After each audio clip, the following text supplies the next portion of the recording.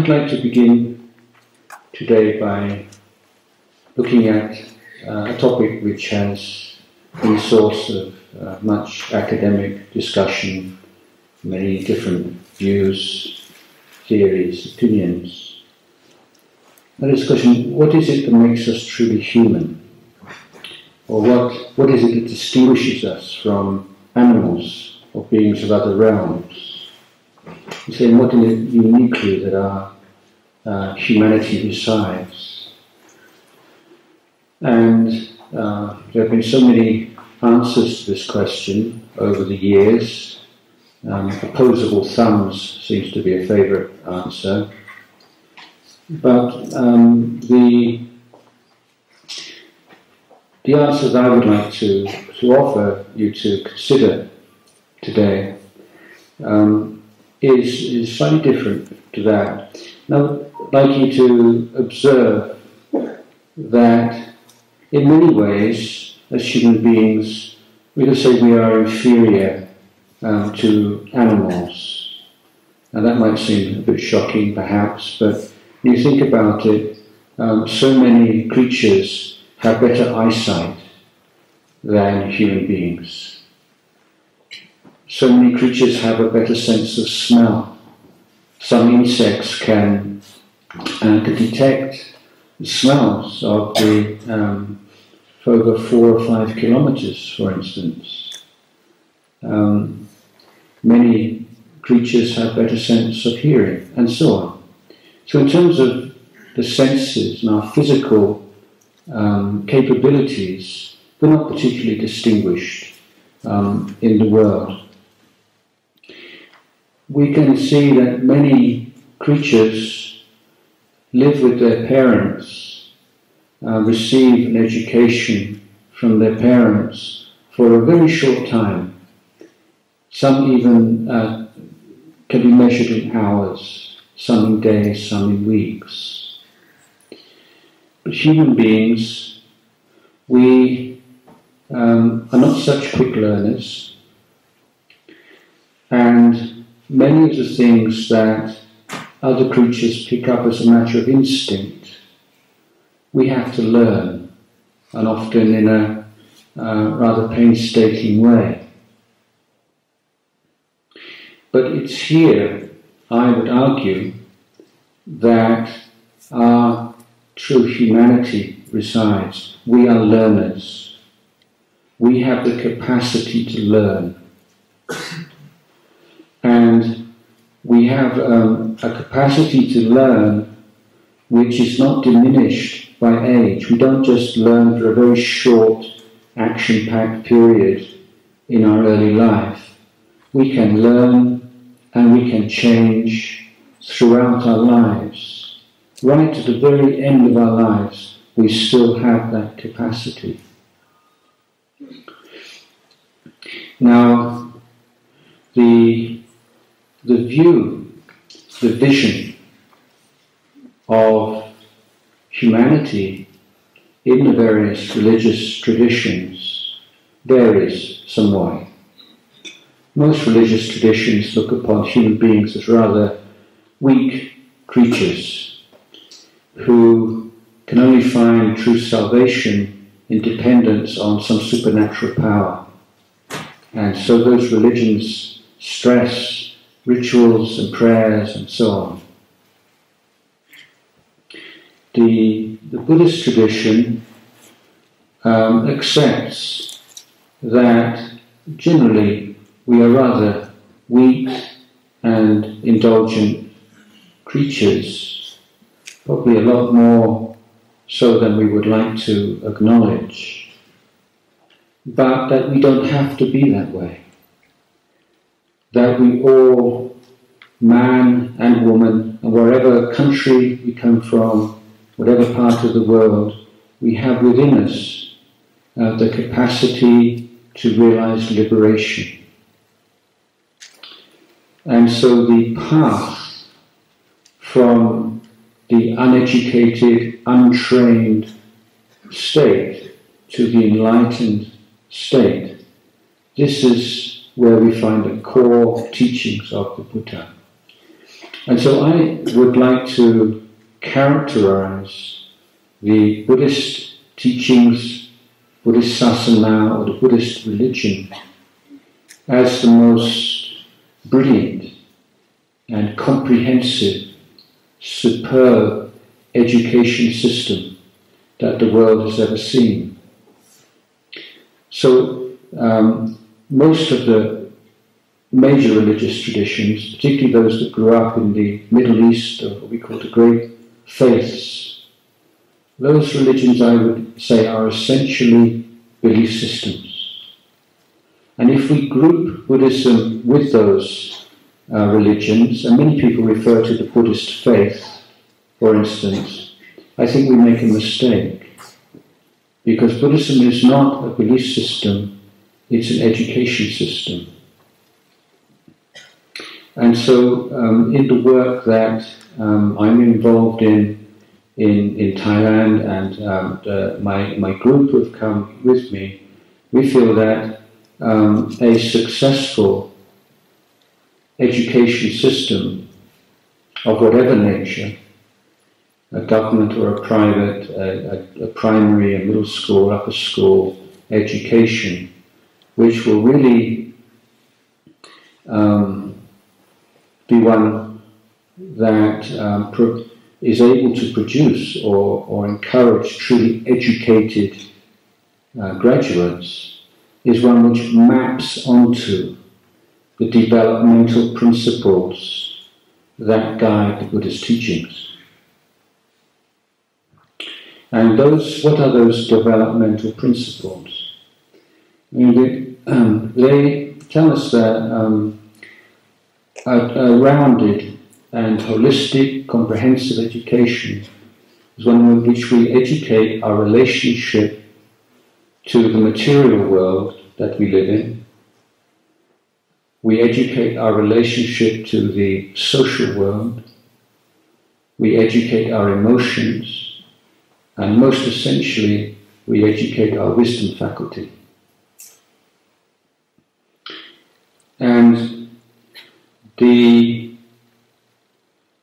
of course, in a school or a college, we're not trying to create a quasi or a form of monastery, but just as if you were learning a musical instrument, of a great number of people who learn to play a musical instrument, only a very small minority would eventually go on to become a concert pianist or a great internationally acclaimed musician. But at the beginning of the training in music, one who is going on to become a great maestro and one who is going on to become an amateur musician who plays for his own, her own enjoyment and that of family and friends, they follow the same initial training. The same basic principles are involved. And I think there has been a tendency to elevate certain aspects of education to the expense of some others which are equally and perhaps even more important. There was a famous series of experiments, really, done many years ago now in America, and it's referred to as the cookie test.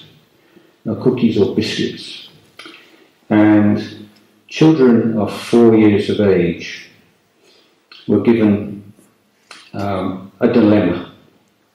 That is to say, the child is in a room with a teacher, and the teacher says, here is a cookie, a delicious biscuit. It's for you. You can eat it. I am going out of the room. I have some business to do. I'll be away for about 10 minutes. And when I come back, if you still have your cookie, I'll give you a second one. But if you eat it before I get back, you won't get the second one. That's all you'll get. So you can imagine the child was somewhat conflicted because he really or she really wanted to eat this cookie. But one intelligent part of the mind was saying, just restrain your desire, be patient. Just bear with this unpleasant feeling for a while, because then you'll get a bonus biscuit. And some of the children closed their eyes so they wouldn't see the biscuit, and some of them hid it underneath the seat, and some of them walked up and down, and of course some of them just couldn't resist it. They just ate the biscuit down. Even though they wanted a second one, they couldn't resist it. Now these same children were also tested for their IQ level. And the children were tracked over subsequent years until the first really interesting point was when they took their university entrance exams. Those were the SAT exams. And then these scientists correlated their IQ at age 4 and their academic success at the age of 17 or 18, and also correlated their ability to control or to restrain their impulses, their ability to be patient at the age of 4, and their academic success. And what they found is there was no correlation between IQ and at 4 and academic success at 17. And this the studies following children throughout their education and through their later life and careers over many case studies over the years have found again and again that taking IQ in isolation shows no indication at all. It is not a predictor of any kind of success by any standard, whether it's academic success or a success in terms of having a good, loving marriage, raising children well, leading a good career. There's no connection. But what they did find was a very, very strong correlation between the ability to bear with the desire to eat a biscuit at 4 years old and success in almost any field that you could define throughout that person's life. And it's for reasons like this that I think we can say education systems are often rather distorted and do not take into account all of those things that affect our learning. It's not merely a sharp mind is not enough. If you coming from a family which is an unhappy one, perhaps in which your parents argue a lot, or perhaps even unfortunately divorce, and you feel very lonely, then you will tend to put a great deal of emphasis on your friendships and your peer group. And you may find that you have to make a choice. Your peer group starts to get involved in drinking alcohol or taking drugs, and your intelligence tells you those are not wise things to do. But at the same time, the thought of being abandoned and rejected by your peer group is stronger than your understanding that it's not a wise thing to do. And we find, don't we, over and over again, how our emotions take over our mind.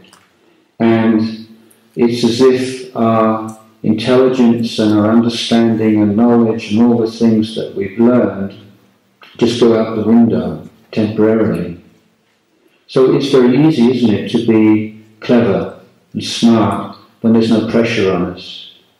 You know, when you see somebody else that's having all kinds of problems with their boyfriend or their girlfriend or at home, and we know exactly what they're doing wrong, and we give them so good advice, and it's so easy to see where they, what mistakes they're making. But then when it's our case, we can't see that at all, and we make the very same mistakes. So if we are sincere in learning, we have to look at this whole process of learning and what it involves and what promotes learning and what undermines and hinders learning. And we begin to see that it covers every area of our life. Now the Buddhist teachings, if we really go to the heart of them, are not so complex. They're not so complicated. There is an old story of a scholar, and he had so much faith in Buddhism, and he wanted to gather all the most profound teachings that he could. And he travelled all over China, visiting the great masters, the great monasteries, gathering texts, studying, annotating, memorizing, discussing all these texts. And then he'd hear that another 100 miles to the north, there's a great scholar, and he has some special esoteric texts that are so profound, and all kinds of initiations and special things. And this man gets so excited, and yes, now I need. If I have just this one more teaching, then I'll have everything worked out. And this went on for many, many years. And there was always one more teaching, one more thing to learn. And then he heard about this very eccentric master, enlightened master, who was renowned for living in a tree. He had rejected all the comforts of living in a monastery and a very ascetic life, way up in a tree in a very remote part of China. So this monk, this scholar, he was so inspired to hear about this old monk. I said, no matter how difficult it will be to get there, I must go and pay my respects and receive teachings from this monk. So with great difficulty, he travelled through this very rough terrain. Finally, he reached the tree, and he saw the old monk up in the tree. And he said, Master, I've travelled so many months with so many hardships, so many privations, to come to pay my respect and to ask you, please give me your most profound teaching. And the monk said, yes, I can do that. Don't do any evil, do good, purify your mind. That is the most profound teaching. And you can imagine the scholar's face, he was so disappointed. He said, but Master, I learned that teaching when I was 5 years old. Even a primary school student knows that teaching. And the Master looked at him and he said, yes, that's true. Even a primary school student has learned that teaching. But even an old man of 80 like myself finds it difficult to practice. And I think this is a teaching and a story which is really worth remembering, because we don't have so long to live in this world, do we? We have to make choices, and there is so much to study.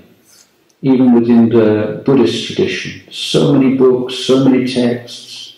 We could just spend all day and every day reading books.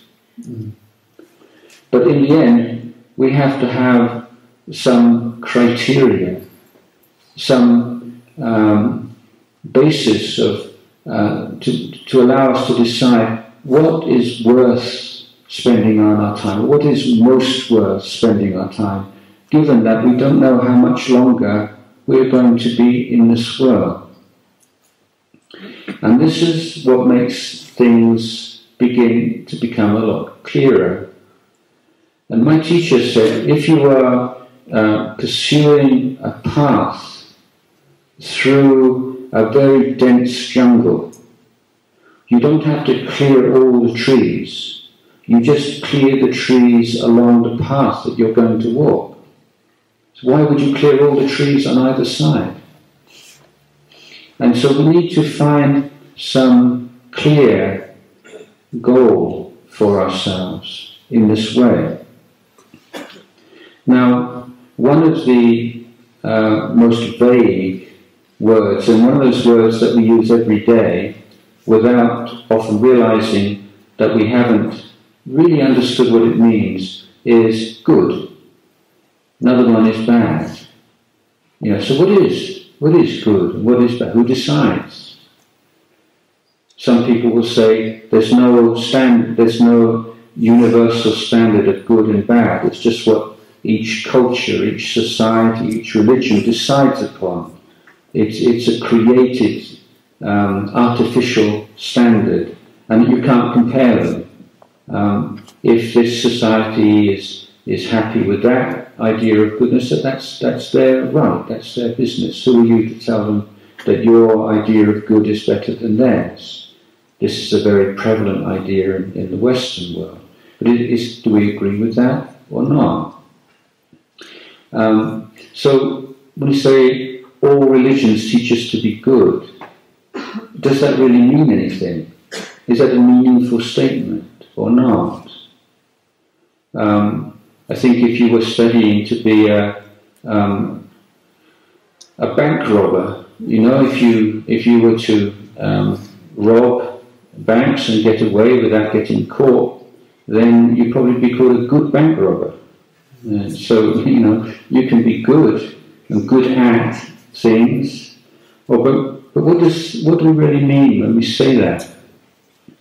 So I think that a very simple way of approaching this problem is we have to ask ourselves, what do we think is the best? And when we have an idea which we are happy with of what is the best, then we say for us, the good is whatever takes us a little bit closer towards the best. Okay, so in Buddhism, what is the best? Now, it's a famous teaching given by the Lord Buddha, in which he said, just as the water in all the seas, all the oceans of the world, has the same taste, that salty taste, similarly, every one of the Buddha's teachings, an authentic Buddhist teaching, it must have the taste of liberation. So liberation from what? Well, liberation from suffering in all of its manifestations and the cause of suffering. The cause of suffering is greed, hatred, delusion, all the defilements, all the negative emotions which cloud our minds, obscure the truth within our minds. So from here we have quite a simple and straightforward standard now. We say that whatever society might say, whatever our friends might say, whatever is the generally agreed idea, we have an internal standard now that if in any way we act, we speak, or we think about something in such a way as to increase the power of greed, anger, and delusion in our mind, then for us that is bad. And for anything that weakens the power of those negative emotions and strengthens the power of wisdom and compassion and kindness in our minds, then that is good. So you see things start to, very complicated things can now start to become a little bit clearer. But of course we have a very big problem, that it's very difficult to be honest with ourselves or to recognize these qualities within ourselves. For this reason, we have to learn to look within. And we have to use the Buddha's teachings as tools to help us to abandon the bad, the evil, or the negative qualities and develop the positive qualities by looking on, as I say, looking on the Buddha's teachings as tools, not as things to worship or to believe in, but as practical techniques and tools, we call skillful means or upaya, to deal with our experience in life. But before we do that, we have to enter, this is what we call the Buddha's education.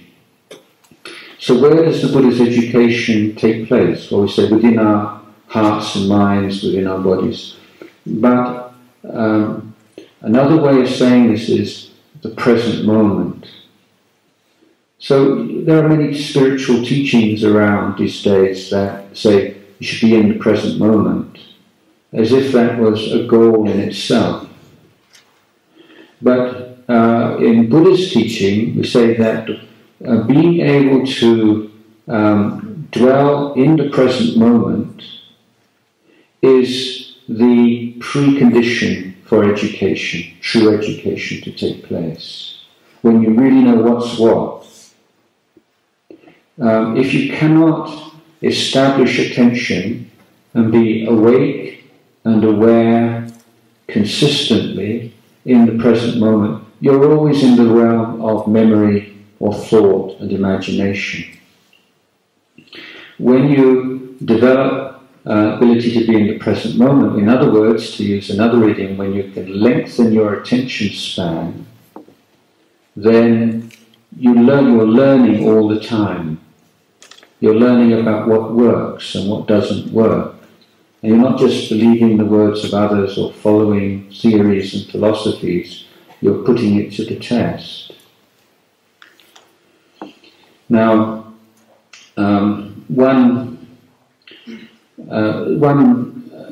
basic religious or Buddhist teaching is concerned with giving.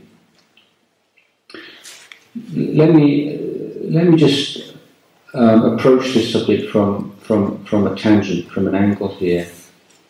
Say that spiritual development, the development of this education process is founded upon self-respect. You're only going to be really willing to make the sacrifices and put the effort in when you respect yourself and you love yourself and you think you're worthy to reap the benefits of this practice. So how do you, if you don't have that kind of self-respect and you don't have that positive view of yourself, what do you do? Can you do anything? And the Buddha's answer, first of all, is to be generous, to give, to take joy in giving. Now, I have lived in the forests and jungles of northeast Thailand for many, many years. And when I first went to Thailand in 1978, it was very backward. We didn't have electricity or any of the modern conveniences. And the people who supported our monastery were very, very poor. But in northeast Thailand, the rice farmers get up very early in the morning, and the first thing they do is they cook some rice. And then just as dawn passes, maybe 6:30 in the morning, then the monks will arrive from the monastery. So for us, after our morning service, about 5:30, we start walking out of the monastery through the countryside with our bowls, our alms bowls, to receive daily food offerings. And people will be waiting for us when we arrive in the village, because everybody knows what time the monks arrive. And they will all have they will be standing outside their front gates, and there'll be a chance to say good morning to the next door neighbour. And many of them will bring their sons or daughters or grandsons and granddaughters out with them to learn how to make offerings to the monks. Now, as I said, particularly when I was first going on alms round, all those years ago, the people had very little to share, and we would very rarely get anything other than rice. Sometimes get bananas or dried fish or some very basic thing, but generally it was rice. And we have sticky rice. I don't know if anybody has seen sticky rice, or you have it here.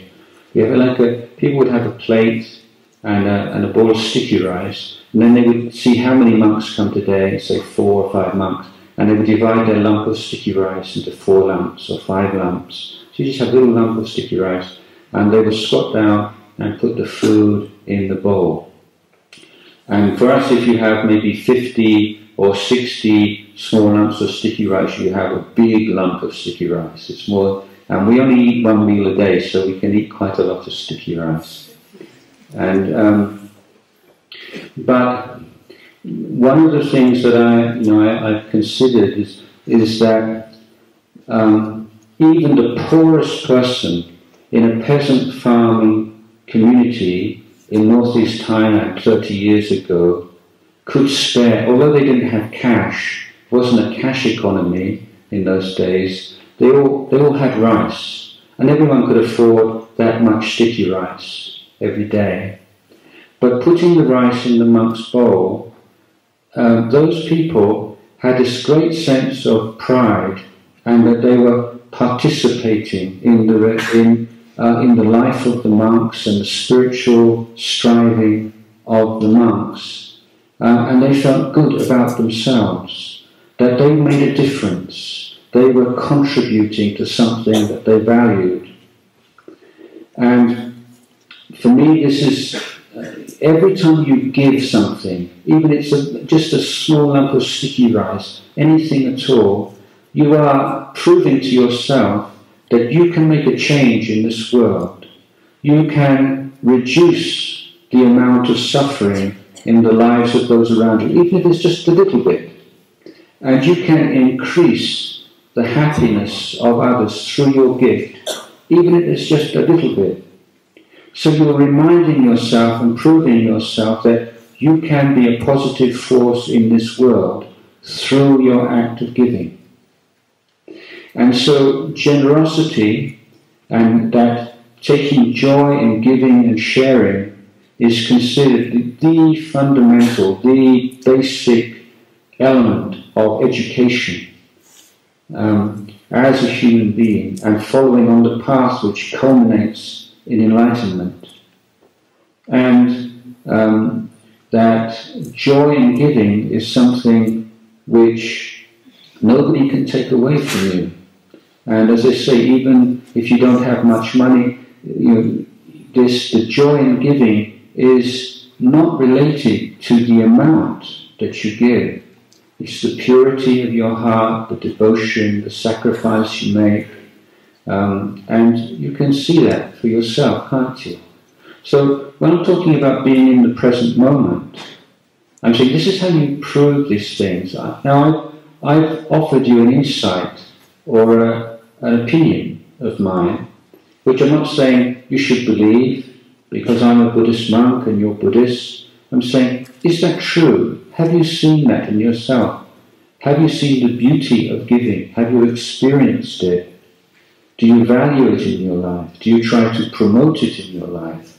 Do you try to encourage it in those around you? Now, there is also a teaching that when you give without expectation of reward, you make more merit than if you give with expectation of reward. So again, this is not a philosophical statement. It's something that you can see for yourself. Now this word see for yourself is a very important word, because the Buddha spoke of his teachings, and he referred to them in many ways. One of the ways he said, this is a ehipassika teaching.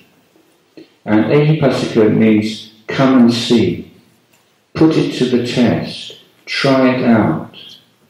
The Buddha didn't praise people who believed in his teachings because the Buddha was teaching them.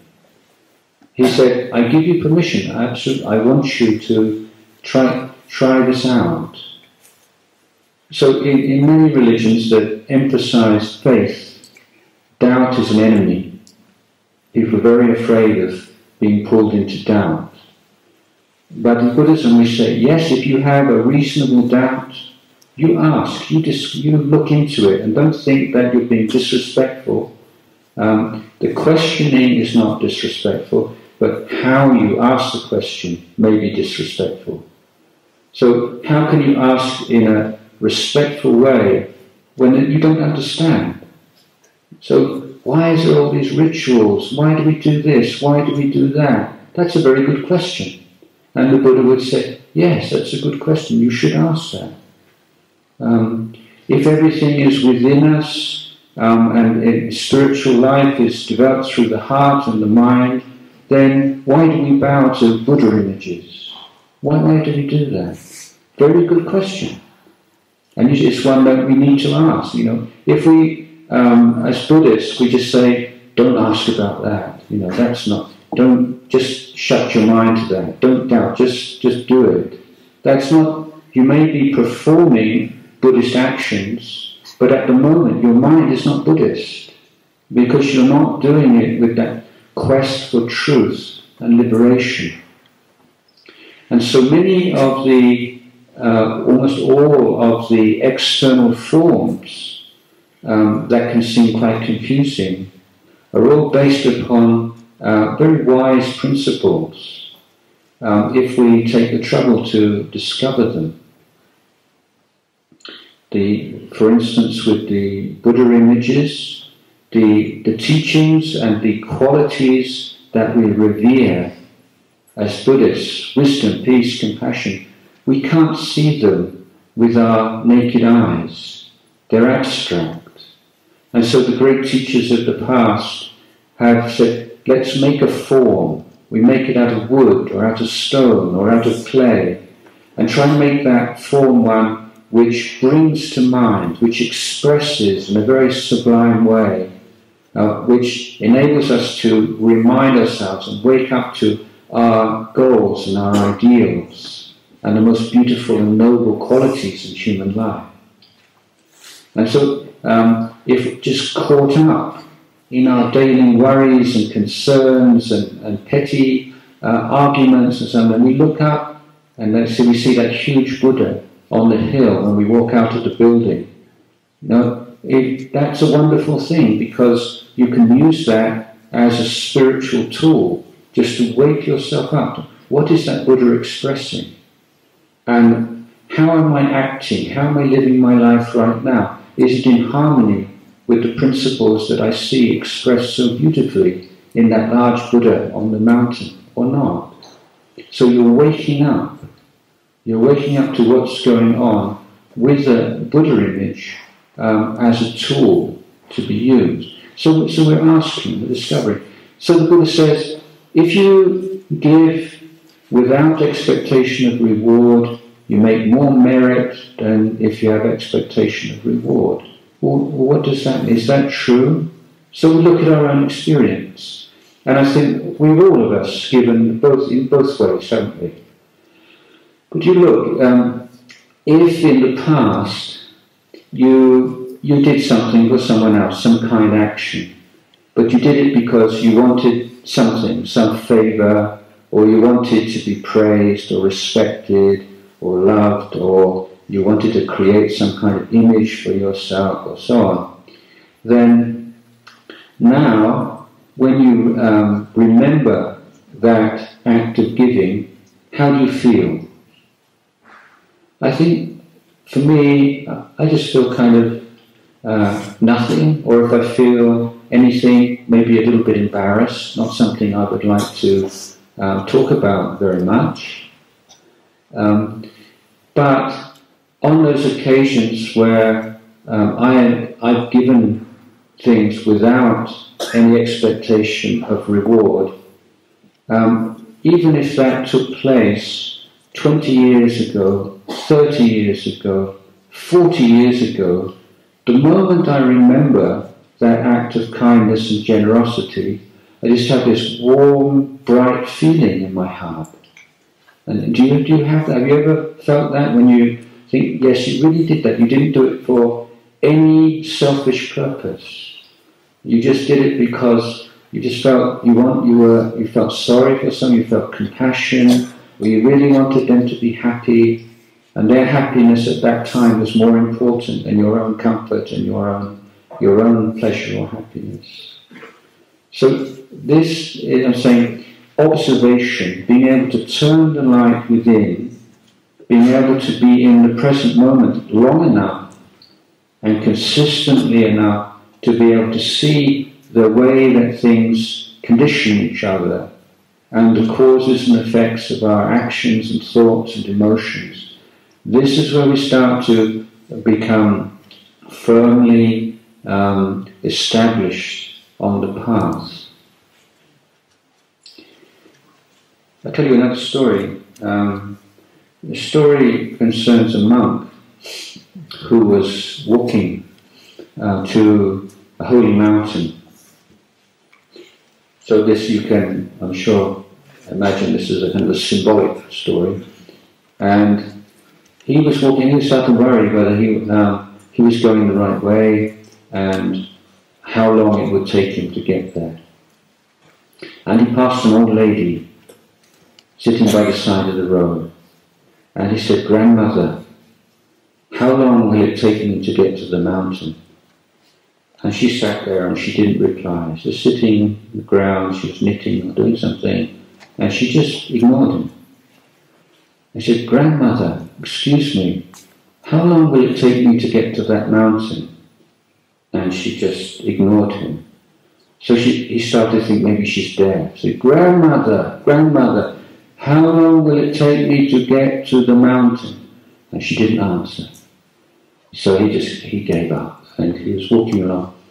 And after he'd been walking for a few meters, she shouted out, "About 3 days."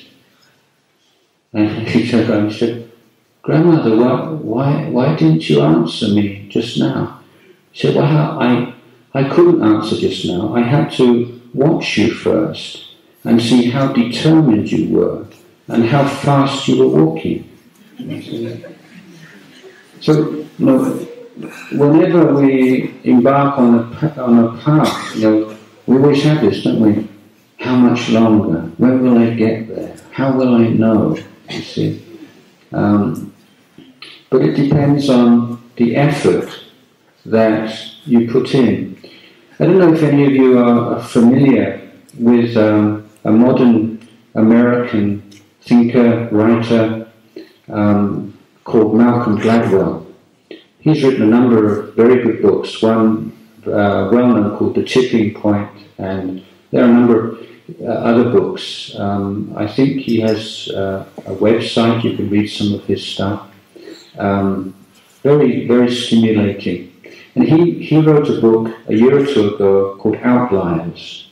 And this book deals with people who are particularly gifted and successful in their fields, like geniuses, if you like, and it's a study of people who are very good at different things, very skillful and successful. And he recounts in one chapter of this book that the social scientists went to a leading music school in America. I don't know, I can't remember which one, whether it was Juilliard or one of the very top musical schools. And of course they had to be pretty well, quite good musicians even to get into the school in the first place. But they divided these pupils into 3 groups. The really top group the middle group and the lower group, according to ability. And what they wanted to find out was the relationship between ability, like inherent ability, and effort and practice. And I think many of us will probably assume that people just have a natural gift. They don't need to practice so much as the people who are not so gifted. But this study and other studies have shown the same thing. It was exactly the opposite.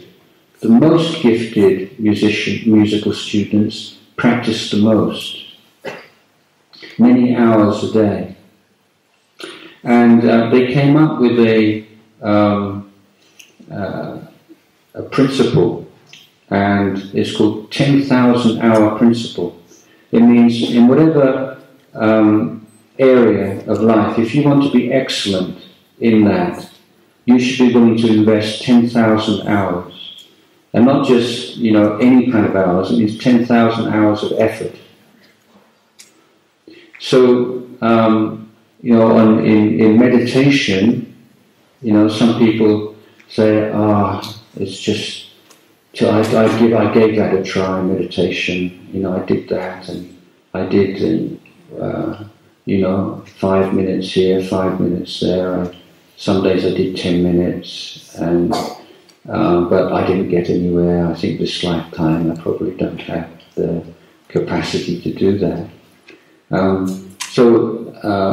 Saying to realize spiritual liberation is the most difficult, most challenging thing that anyone could do. So if learning to play the piano excellently takes 10,000 hours, certainly learning meditation it's not going to take less than that. But it is so worth doing, because if we don't really apply effort to the mind, and there are 4 kinds of effort here that we make use of. First kind of effort is the effort to protect the mind from negative emotions. Now, we'll never be completely successful at that unless we're enlightened, on an enlightened state. So we also have to make the effort to reduce and to eliminate the negative emotions that have arisen. We need to put effort into bringing into the mind, to creating good qualities, wholesome qualities that have not yet arisen. And fourthly, we can't just sit back on our laurels, and we have to be constantly caring for and developing those good qualities more and more. Contentment is a Buddhist virtue, but the Buddha also taught us to be discontent.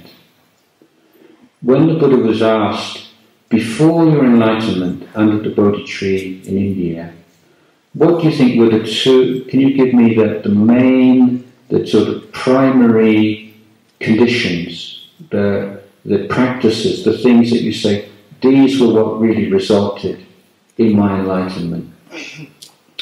And the Buddha said, constant, uninterrupted practice, and secondly, discontent with the results of my practice so far. Let's just say, the Buddha never said, this is good enough. The Buddha was always moving forward, moving onwards, never saying, no, because before the Buddha became enlightened, he must have been so peaceful already, compared with any of us. His mind was already so elevated, and it's one of the most marvelous things about the Buddha that when his mind was so refined and so developed, yet still something within him said, no, there's still something more. So Buddha teaches both contentment and discontent. With the material things, our question should always be, how much is enough? In terms of our clothing and food and shelter and medicines and enjoyments and technologies, this is the question that we need to be asking all the time. We don't just say more is better, or the upgrade is better than the previous version. We say, what is enough? So how do you decide? What does that mean? You know, everyone says, well, most people will say, well, just a little bit more than this is enough. John Rockefeller, the great multi-millionaires of the early 20th century, every bit as rich and powerful as Bill Gates or Warren Buffett or any of these people are today. He was asked, you've got so many millions and millions and millions of dollars, you know, how much, for you, how much is enough? And you know his answer, he said, a little bit more than this. So, you know, there isn't a point where you can say, now I've got this much, it's enough. You can only answer that question enough when you go back to the point again of what is the best, what is your goal? So enough is the level at which it is most supportive of your true path in life and the efforts to attain the best. So if you start to say, I want a life in which I experience true inner peace and wisdom and compassion, and a life in which I can experience happiness for myself and I can share happiness with others, where I can lead a useful life and one in which I can contribute to my family and my community and society. Then we look back to how much money do I need in order to lead that kind of life or to promote those kinds of qualities. See, that's how we make those kinds of decisions. So the Buddha's teaching is then this effort to reduce the amount of negative emotions, to increase, cultivate the positive emotions, to purify and to lead the mind to inner freedom and liberation. So practicing Buddhism and studying Buddhism doesn't mean you have to go to a monastery or you have to become a monk or you have to become a nun, but you can be doing this anywhere all the time. If you're someone who loses your temper very easily, yes, then think, how can I have victory over that? How can I be free of that tendency to lose my temper? Or you get very jealous of people. Or she's so much more beautiful than I am, or she's got so much more of this or that, or he's so much a better sportsman than I am. There's always people who are better at you than you are, or more beautiful or more handsome than you are. There's always somebody to make you feel jealous. But do you want jealousy as part of your life or not? Are you happy to spend the rest of your life as a jealous person? Because it's your choice. You don't have to. It's not something that's fixed in your genes or in your DNA. All there are habits and accumulations and things that you have chosen again and again and again to identify with. And just as you have educated yourself to be jealous, this is a miseducation, you can educate yourself out of jealousy if you understand the nature of jealousy and you don't promote the causes and conditions of jealousy, and you cultivate the causes and conditions for sympathetic joy and appreciation of others' goodness and happiness. So there's nothing within us that's not workable. We can learn, we can transform ourselves if we follow the correct procedures. It's not something that will just happen through wishful thinking. It's something that needs to be approached systematically and consistently throughout our lives.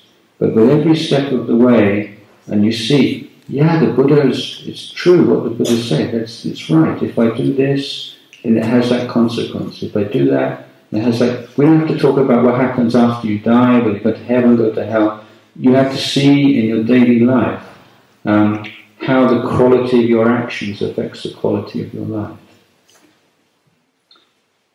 So I would like to offer this discourse for you today. I hope it's been of some benefit to you.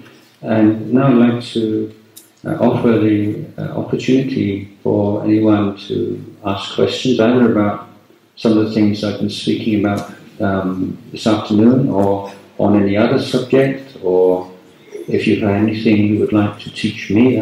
I would really like that, because it's very imbalanced the last few days. I've just been teaching other people, not many people teaching me. So if you have anything you'd like to tell me, please, you can do that.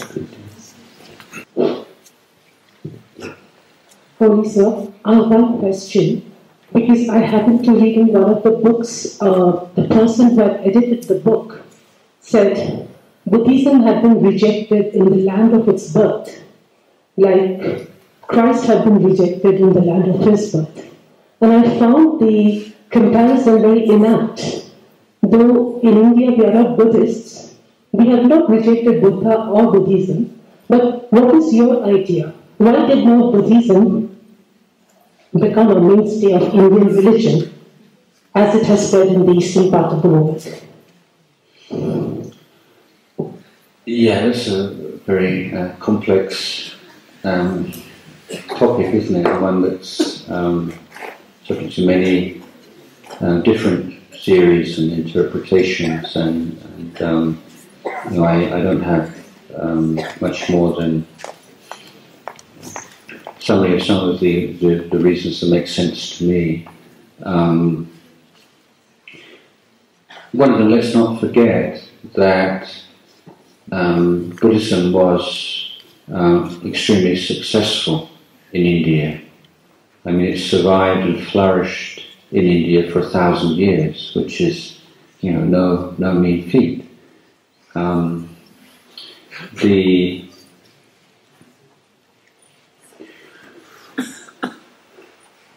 think that the revival of the Brahminist tradition, particularly following the teachings of Shankaracharya, in which he adapted the Brahmin tradition to absorb some of the most popular aspects of Mahayana Buddhism, which was the most popular Buddhist tradition by that time, but which preserved the caste system, was obviously very attractive to many people in that period. There had a religion which has a strong monastic element is one which will always be considered rather threatening to certain parts of society. The invasion of the Turkoman Muslims was, of course, the death knell of Buddhism in India. But I think there's a lot of evidence that it had already declined for a number of reasons before that. But if we read the accounts of the depredations of Muslims in Nalanda University, which was one of the great universities the world's ever seen, it said it was completely destroyed. And the huge library there said it took 3 months before the fire finally went out. And all the monks were slaughtered. So when you have like the cream and the elite of the Buddhist society being slaughtered indiscriminately, all of its texts being destroyed, then Buddhism never recovered from that.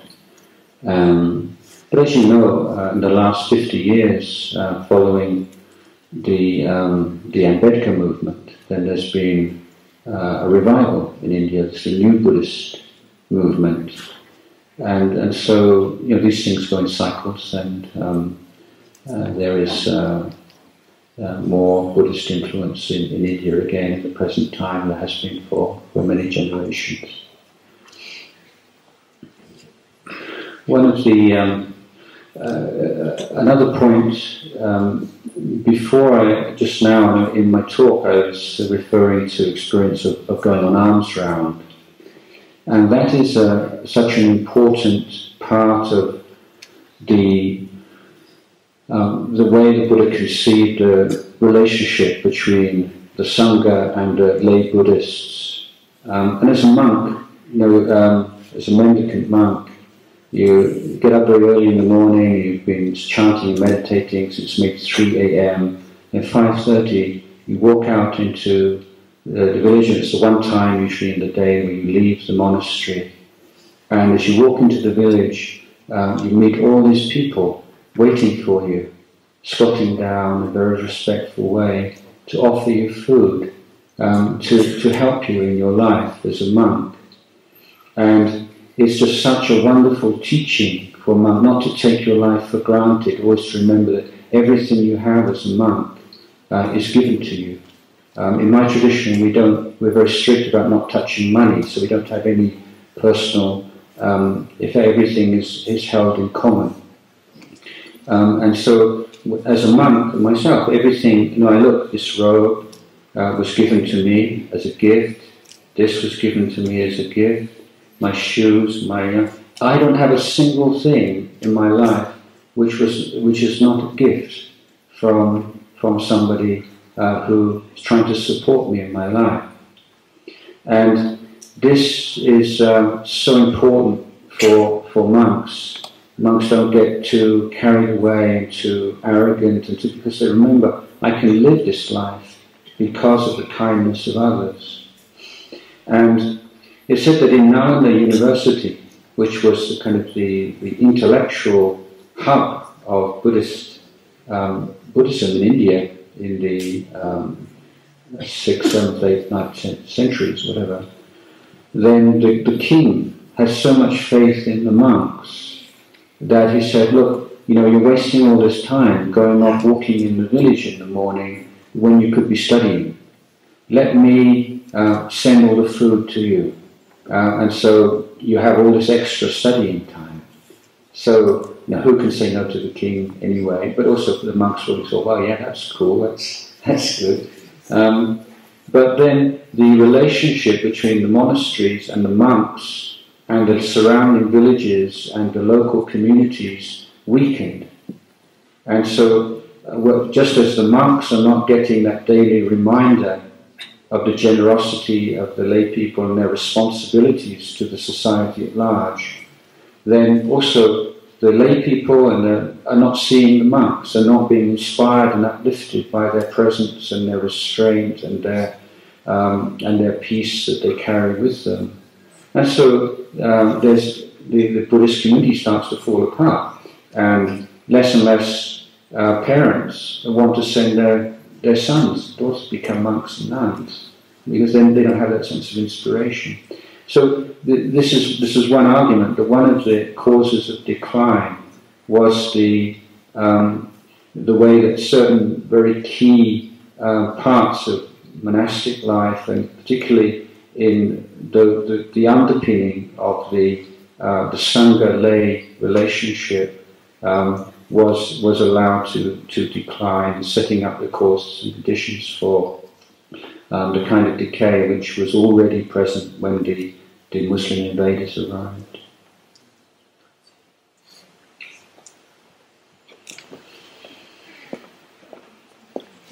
I may ask. Actually, I'll ask it from here. Thank you, Ajahn. I have one question with regard to teachings. We have the teachings on ethics, morality, we have on practice meditation, and we have the wisdom teachings. And you don't really find... my question was the role of prayer. Now, it's very clear in the Eightfold Path about how important meditation is to gain control of your mind. And prayer seems something that is you're appealing to a supernatural power.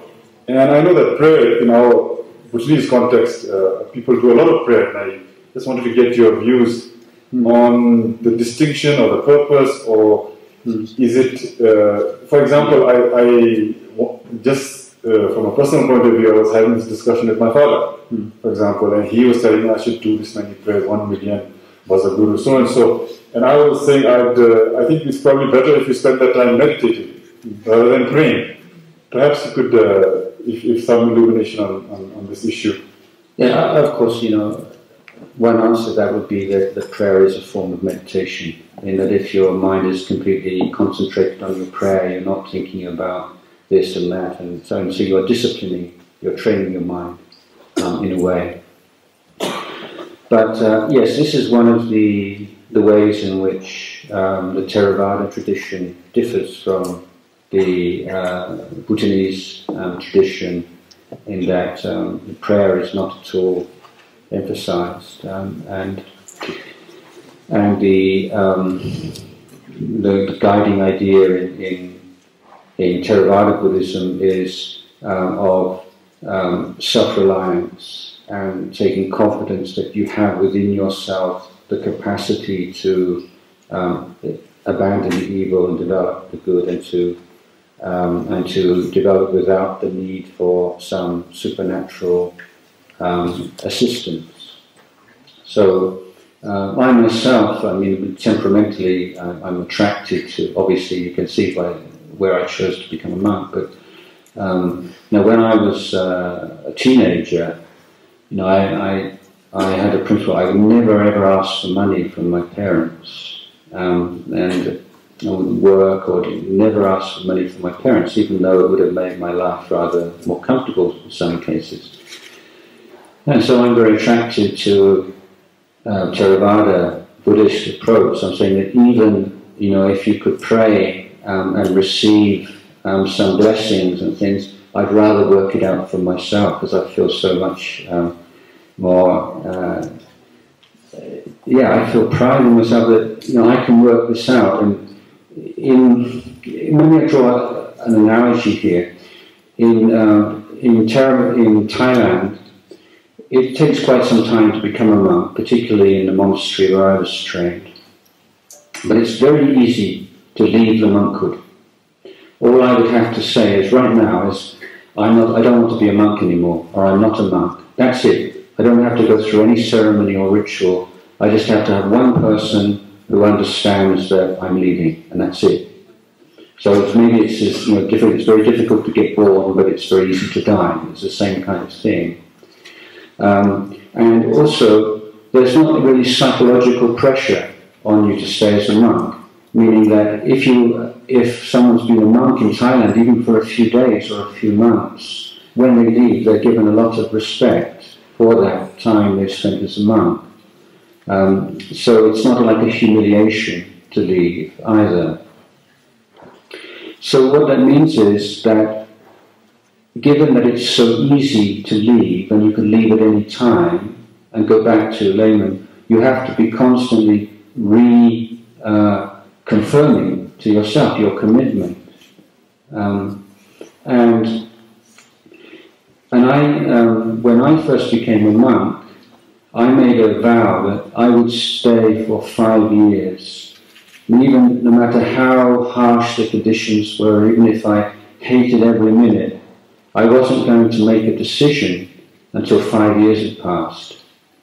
So whenever I had some problem in my life as a young monk, my thought was, how can I deal with this? What are the causes and conditions for this? What do I need to practice in order to go through this? And so I found a lot of inner strength from that. But I'm somewhat unusual as a monk, because most monks go through years of doubt. And friends of mine, they would have similar kinds of problems, but then their minds would go in two ways. One part of their mind is saying, how can I deal with this? What's the problem here? How can I deal with it? What practices do I need to apply? And then the other side of the mind is, let's just go home, just give it up. And so I felt that if irrespective of, let's not talk about whether there are or are not supernatural powers and deities who will bless us and aid us. We don't need to discuss that. The question for me is whether or not, or to what extent, we take advantage of that, and to what extent we rely on our own resources. So I can only speak for myself that I've found great strength from relying on my own resources, and I'm not at all denying that there are beneficial deities and powers that can empower people, but I for myself have made this decision. I want to, as much as possible, rely upon my own efforts, and that's if I have a chance to pay respects to great masters, or I go to holy places, I love to bow and do devotional practices, but I don't let that interfere with my basic attitude to my own spiritual life, is that it's my responsibility. So the Buddha was once asked, he said, there are so many different spiritual teachings, and so many different teachers, and so many choices that we have to make in our life. Now, so how do we decide? And the Buddha said that in any situation, in any relationship, in any practice, your criteria is always, does the unwholesome and the negative qualities in the mind increase or decrease? Do the positive qualities in the mind increase or decrease? And this is something that you can put to the test of your own experience right now. So we can say that if you spend time in prayer, hours a day in prayer, I'm not willing to say that's a good thing or a bad thing. I'm saying, what is the effect on your general life and the quality of your life and your inner peace and your inner wisdom? If you feel that it's something which is very nourishing and gives you great joy and happiness in your life and makes you peaceful, then I'll say wonderful. But if you find that the emphasis on prayer is so much that you just look on it like a shortcut, and you're not actually taking responsibility for dealing with the underlying causes for the suffering in your life, then I would say you have to reassess the extent to which you will employ prayer in your spiritual life. Does that make sense?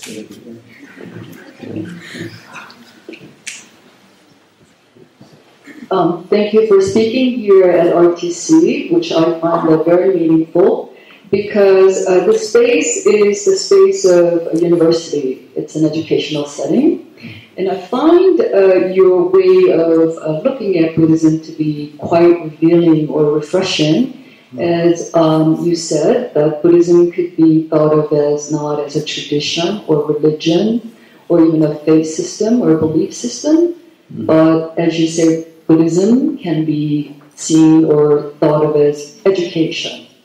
So my question to you is, first of all, I want to thank you because it's very meaningful to me that you speak about precisely that idea of Buddhism as education in a university setting.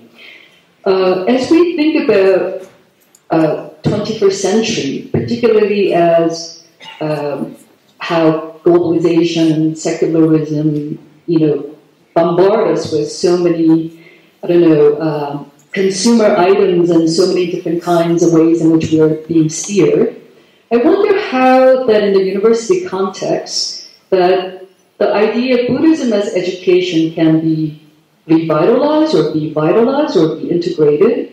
And I wonder if you have any examples in the context of, say, Thailand or some other parts of the world where this may be happening. Yes, as briefly as I can make it, the teachings of the Buddha agreed upon, I think, also the basic teachings, the transformational teachings, we refer to as the Eightfold Path. And that Eightfold Path is sometimes summarized as a threefold training, or, if you like, education. And that is the education of sila, of conduct, and samadhi, which is the emotional training of abandonment of the negative, development of positive, and of wisdom. Now, when in Thailand, in the efforts to establish a form of education mapped upon that, we put a lot of resistance when people say, "Oh, you're proposing an education system based on sila and samadhi and panya. It's like, what, you want to turn my son or daughter into a monk or a nun? You know, this. How are they going to survive in the 21st century and the modern world and everything?" So I came across another teaching, also by the Buddha, in which he spoke about the same thing in slightly different terms. And he talked about 4 kinds of cultivation. It covers the same ground, but explained in a slightly different way. And so the first is the cultivation of our relationship to the material world. The second is our cultivation of our relationship to the social world. So these are the 2 external areas or spheres of education. And the internal is the education of the heart or the emotions, and fourth, the education of wisdom. So basically all the Buddha did was he divided the first training or education into 2 parts. One relationship to material, one relationship to social. So what I'm saying is that an rounded education must cover all the bases, those 4 bases. And so the first area, the relationship to the material world, will begin with your relationship to your physical body, and will cover things like nutrition and exercise and sport and so on and so forth. So what is the wisest way that you can live with this physical body? This is one part of education. And we can see with all the advance in knowledge and things, generally speaking, we're going backwards. You know, look in the West particularly, you've got like 50-60% of the population are obese, and there's a huge obesity epidemic. And following in its wake now, we have an explosion of diabetes, to the extent that diabetes is going to be the number 1 health problem in the world now. And so many huge problems in the world coming from lifestyle, rather than from viruses and infections and so on. So this intelligent relationship to the physical body is one part of an education, Buddhist education. Then sort of expanding an intelligent relationship to our possessions. How do we relate to money? How do we relate to all those things that we consider to be ours, our possessions? What's an intelligent and balanced relationship to these things? Because if you're in debt to your eyeballs, you can get all the initiations and all the profound teachings from all the great gurus in the world. You won't get peaceful because you're just worried about all this money that you owe. And you know, if you're just way up there and you overlook this basic the fundamentals, you know, you're just 1 step forward and 2 steps back. And so also, how do we relate to modern technology? How do we relate to mobile phones and texting and Facebook and computers, internet? If we don't have an intelligent relationship to those things, then we see very easily all the dangers and the problems that arise. And going forward from that onwards to our relationship to the physical environment and the world in which we live. So that's one area of education. So all the various physical sciences would, the academic subjects dealing with the physical world would all be included in that area of education. The second area is our relationship to the social world. Before, when I distinguished Buddhism as being an education system rather than a belief system, morality is a very good example of how that works in practice. In belief systems, you have the idea of the deity lays down commandments, and these are enforced by reward and punishment. If you keep all these rules, you'll go to heaven. If you don't, you go to hell. And then you have a problem if you get a society that's become increasingly secular, and a lot of people don't believe in God. Then where do these rules come from if there's nobody who actually laid them down? So you have these kinds of attendant problems, we see. But in Buddhist tradition, ethics and morality is a form of education. It's an education of our conduct. It's a training of the way we relate to the people around us and the way that we relate to society in general. And it's not that, as many traditional accounts would suggest, that ethics or morality is the prerequisite for meditation, but it is a form of meditation. So how do you develop this present moment awareness? How can you be mindful and awake in daily life? And the point here is that mindfulness, or sati, as we say in Pali, means recollection. You always have to be mindful of something. There's not just this floating quality of awareness that you possess. You always have to have a peg for mindfulness. So in your daily life, your pegs for mindfulness, that which keep you grounded and prevent you from completely losing it, are precepts. So you take on these precepts as pegs for mindfulness. So they are meditative tools, if you like. So you're in a kind of a pressure situation, or you're tired, or you're so much going on, and then let's say in Thailand we've got mosquitoes, maybe not so much here. Mosquitoes going to bite you. If you follow this sort of automatic pilot mode of existence that most people do, you slap the mosquito before you even realise. Why? Because it's irritating. So much of our actions that there's no awareness, freedom, responsibility there. We're just doing things we've always done. But having taken on that precept, then hopefully you're just about to slap a mosquito, and then, oh, that's breaking my precept. Now that's a very interesting moment, because you've woken up. You've woken up to the consequences, the implication, the meaning of what you're doing. You've woken up from automatic, thoughtless action, and the moment that you wake up and you stop, then all these questions: do I want to do this or not? Is it right? Is it wrong? Is it skillful, unskillful? All these very pertinent and useful questions pop up in the mind because you've stopped, because your recollection of the precept has arisen in your mind. So you've awoken on the level of conduct. So all these precepts are methods to ground us, to train us, to bring us back to the present moment, to allow us to align our conduct with our ideals. So in the education of our relationship to the material world, we're using precepts as tools.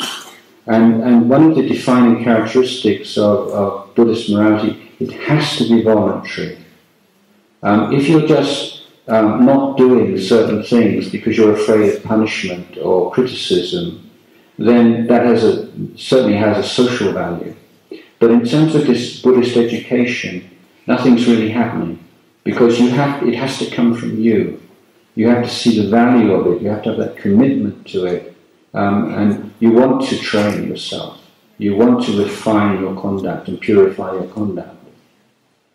So teaching this kind of approach to morality in the schools, we teach these children and say, these standards in the school, the rules, the regulations, this is not the teachers or me telling you you've got to do this.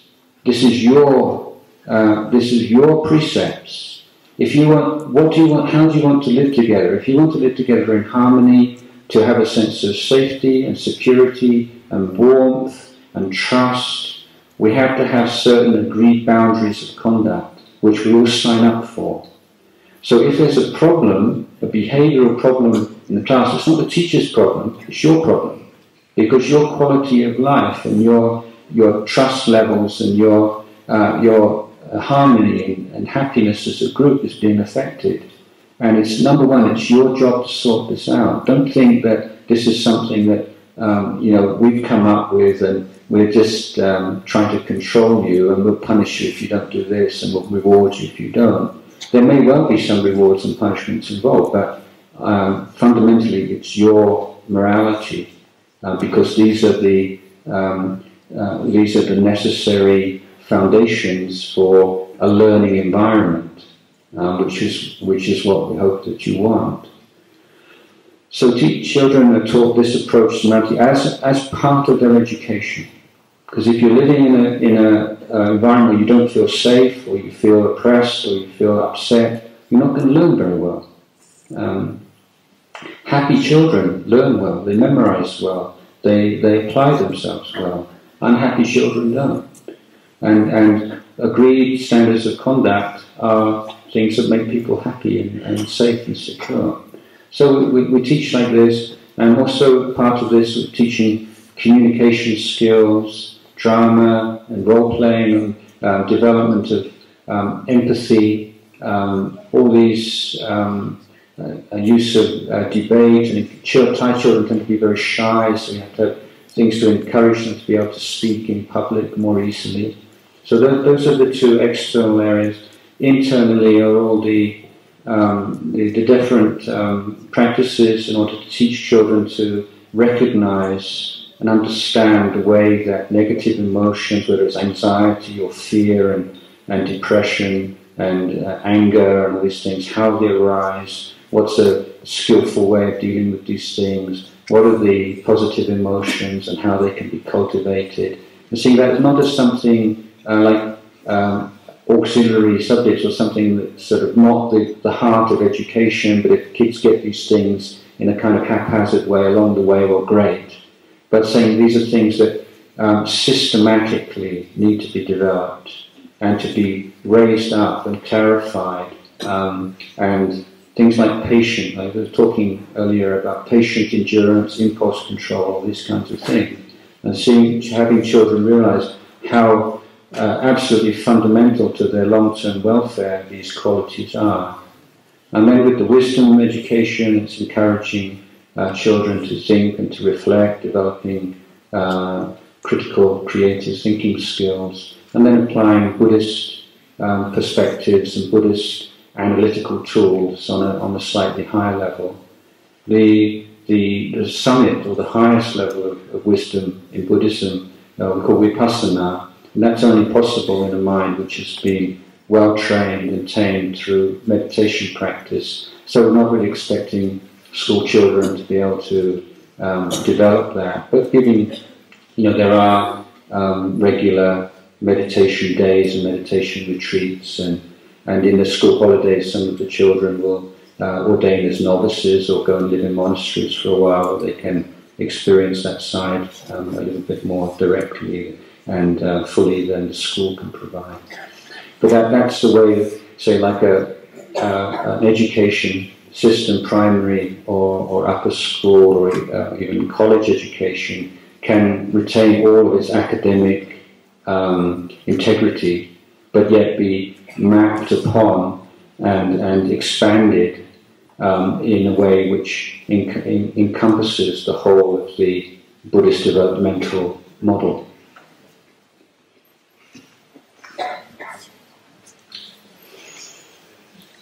Any last question?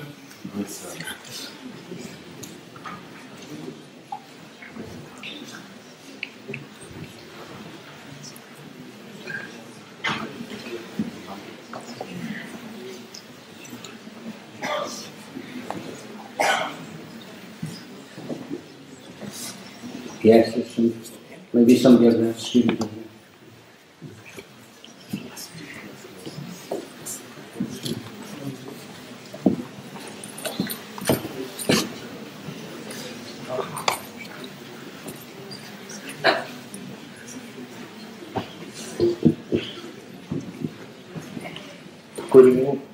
Pardon me if my question doesn't make sense, but what is more important, thinking positive or being realistic? Thinking positive. Like for example, thinking positive won't help us if you are foolish with money and ongoing births. Nor will it help those innocent victims killed. So, what's more important? I don't think it's an either or. Let me say perhaps that positive thinking has a role to play, but it's not applicable in every situation. So you said positive thinking is being realistic. Well, what does being realistic mean? Are you confident that you know how to be realistic? What is reality anyway? So we can get into some very deep philosophical discussions on this point. But what I would say is that when we're in a position of deciding whether to do something or not, or analysing something, positive thinking is not good. The most blatant example in recent history has been the invasion of Iraq by the American government, in which they just had this very positive thinking. We just conquer this country and everything will be all right. And it's incredible that they had no real plan for what they do after they took over the country. So we could say they were not being realistic, probably by your standard, but they were very positive. So when you're going to decide whether or not to follow a particular policy, you need more negative thinking. You need to be weighing up the pros and the cons and thinking short-term, long-term in quite complex ways. But then you reach a certain point, you have to make a decision. Once you've made your decision, positive thinking is very good. You know, once whatever happens, you can do this now. Then being positive about it gives you a lot of energy and helps you through the difficulties and the challenges that arise. So I think we need very different thinking skills. Sometimes we need to be quite critical and analytical and, as you say, realistic. And other times, being able to think in a positive way has a very good emotional result. So, coming back to what we're talking about, prayer. I don't think you need to have anyone to pray to in order to benefit from prayer, because if you're praying something, you're concentrating your mind on what it is that you want. So you're focusing your mind.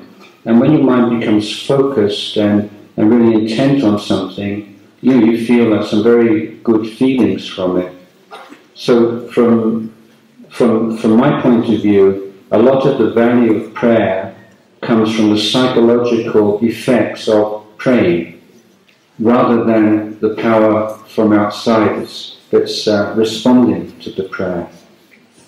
But other than that, how can we explain the fact that people pray to so many different things and they're all absolutely convinced, that their prayers are answered? People in Thailand sometimes pray to termite mounds, and people pray to in India. I've been to places where people pray to snakes and people pray to monkeys, and